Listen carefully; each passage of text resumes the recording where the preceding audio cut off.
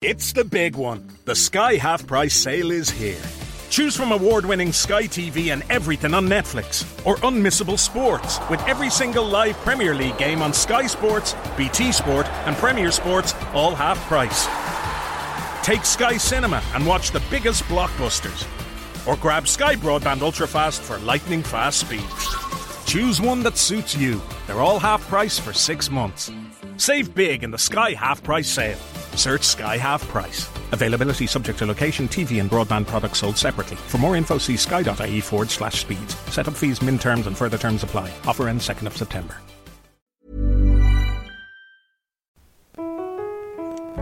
In another lifetime, one of gore and blood, men were thrust into the chaos of war. The decision to go, for some, was not made through own agency or through visions of war.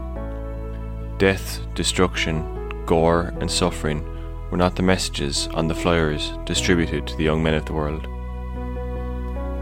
Instead, glory, glory, glorious glory was the theme of those in politics looking to fulfill their own sadistic egos with the disregard for death as just another tax the poor man on the street must pay.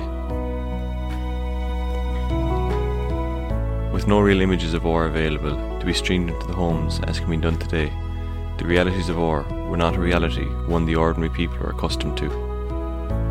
Visions of foreign lands were shared with the young, and war would be their avenue to explore the planet which remained alien for them. If you lived in the time of this, what might your life have looked like?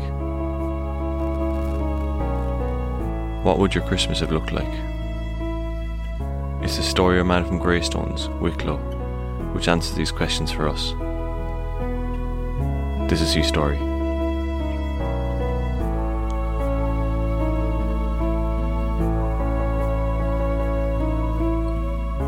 In Madras, India, in 1878, a child was born. His name was Arthur Moore O'Sullivan. Arthur was one of the children born to parents Sidney Jane O'Sullivan and Patrick O'Sullivan, both of Greystones, Wicklow. It was his father Patrick's work which brought the young family from Wicklow to India.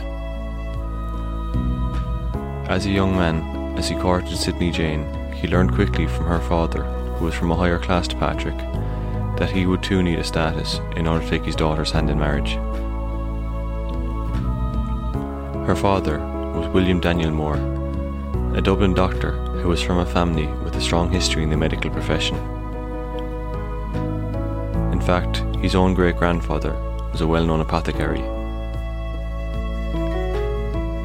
William Daniel was not only a well-known and respected doctor, he was also a man of high culture, an excellent linguist and a writer. In order to be accepted into the family, or to be even associated with one of them, Patrick had to gain a job where they would be comfortable having him in their home or sharing drinks with the fancy boys of the higher classes at one of their stiff parties. He was advised to enter the legal profession in order to be accepted, but he would be required to achieve a high position. His pathway through education would have been paved by her family, and doors would have been open for him to achieve this. For the love of his soon-to-be wife, he did so, and by the time his son Arthur entered the world, he was the Advocate General of Madras. This gave him a role suitable for his wife's family, as he was an advisor for the British Council in the legal matters of Madras. When Arthur was born, Patrick knew, in order for another Irishman to be accepted in the world, he would need to reach a certain level of society. He was educated in the schools wherever his father's work would take him, but spent time in Wicklow over the summers, visiting cousins and understanding his identity in the world as an Irishman. He understood he was not like the other boys in the schools. Those from the higher classes all understood him to be different too. In 1900, after his schooling was over, Arthur was advised to join the army as his way of achieving status. This would be the Irishman's best route to being recognised as civilised. He first joined the Oxfordshire Light Infantry. It was with this group he fought in the South African War, and as a result of his role in the war, he was promoted to second lieutenant. After his promotion, Arthur learnt of a group called the Royal Irish Rifles, and proud of his heritage, requested to be transferred. He wanted to fight alongside those he recognised as being like him.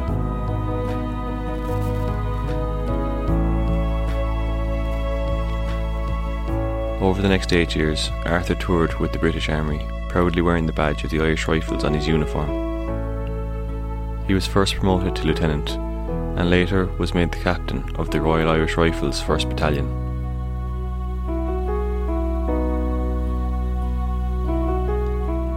He was very proud of himself for having achieved this. He saw this as an opportunity to fight side by side with other proud Irishmen, and not only lead them into battle, but also lead them into safety.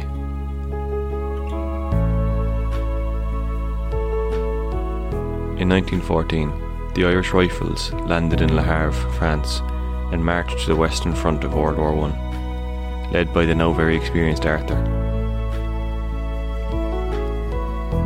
The scenes they would see over the next few weeks and months would be among the worst humankind has ever seen, and possibly will ever see. This group of brave men would report the following: vital rations eaten by rats, the rotting of feet due to the lack of change of socks or boots, the rotting corpses of their friends being used as seats to keep the alive off the mud, the same corpses being feasted on by rats, the wounded being feasted on by rats. Crouching was the best form of movement, as if your head appeared above the trench, you were likely shot. Killings by officers of the soldiers who did not go over the top of the trenches in no man's land. Most of the men suffered from trench fever, a crippling pain which pulsed through the body. Gangrene was a common sight on the wounds of most soldiers. Other intestinal parasites were common, such as tapeworm. There were also individual horrors, such as one soldier reporting his hand having gone through the decomposing stomach of a friend as he climbed through a trench. For 4 months, he carried the smell of his rotting friend's insides under his fingernails.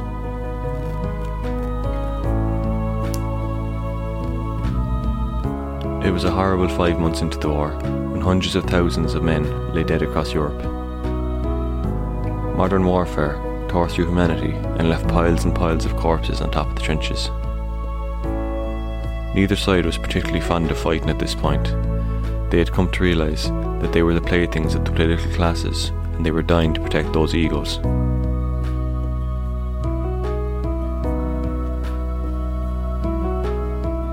Soldiers began to recognise that those on the other side were suffering too, and there were reports of both sides intentionally missing their targets in order to shoot to try and save some human life. This, however, only lasted so long, as the superior officers began executing their own soldiers should they believe them to show sympathy for the enemy.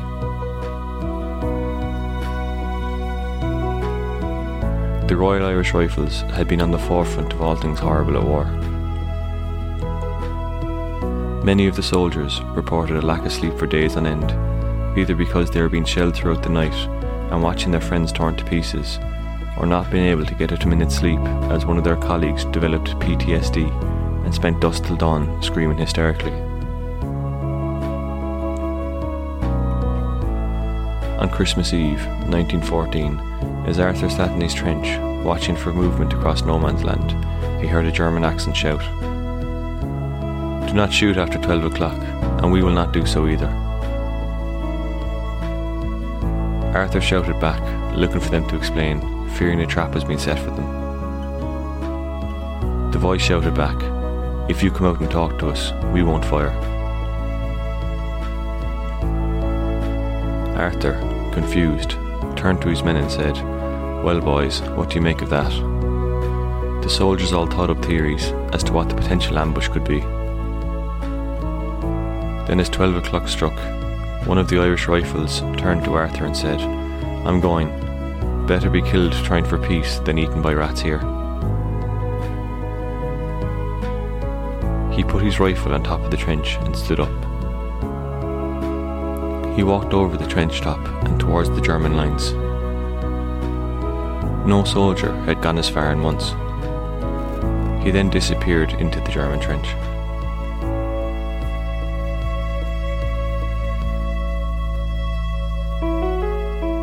few moments later, he could be heard singing Silent Night. Hearing this, Arthur led the other Irish rifles without weapons over the trench tops where they are met by the Germans in the middle of no man's land. The Germans handed over cigars and some alcohol. The Irish handed over chocolate and whatever else they had on them. The Irish rifles and the Germans swapped stories of war, their homes, and theorised on when they might get home. It being Christmas, neither side expected to still be there. They allowed each other collect and bury their dead, stranded in no man's land. Some of the Irish rifles went into the German trenches to sing songs and tell stories, as did the Germans to theirs. In the chaos of war, a day of peace had broken out. The message spread down the lines of what the Irish rifles and the Germans were up to, and more brigades did the same, with games of football breaking out instead of fighting. At 12 o'clock that night, Arthur led his men back into their trench. He pulled out his gun and shot it into the air, as did a German on the other side. The moment's peace was over, and they must now go back to war. That night, very few shots were fired, just shouts of Merry Christmas across the lines. A few months later, in March 1915, Arthur was badly wounded trying to cut the barbed wire protecting a German trench. He returned to war after this, but was killed with 11,500 men in May 1915 as they went over the top to attack a German line in alleys.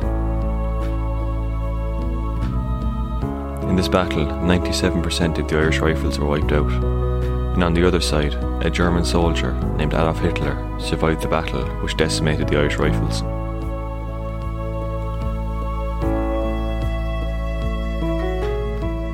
Today's music was written, performed and produced by Ryan O'Halloran. The story was researched and scripted by myself, Oren. If you want to help support this podcast, you can do so by buying us a coffee at www.buymeacoffee.com/WeTheIrish, or leave us a review on your podcast app. We the Irish is an Arlenus production. Oren Sanam Dum, Gurv Magut, Slánanish.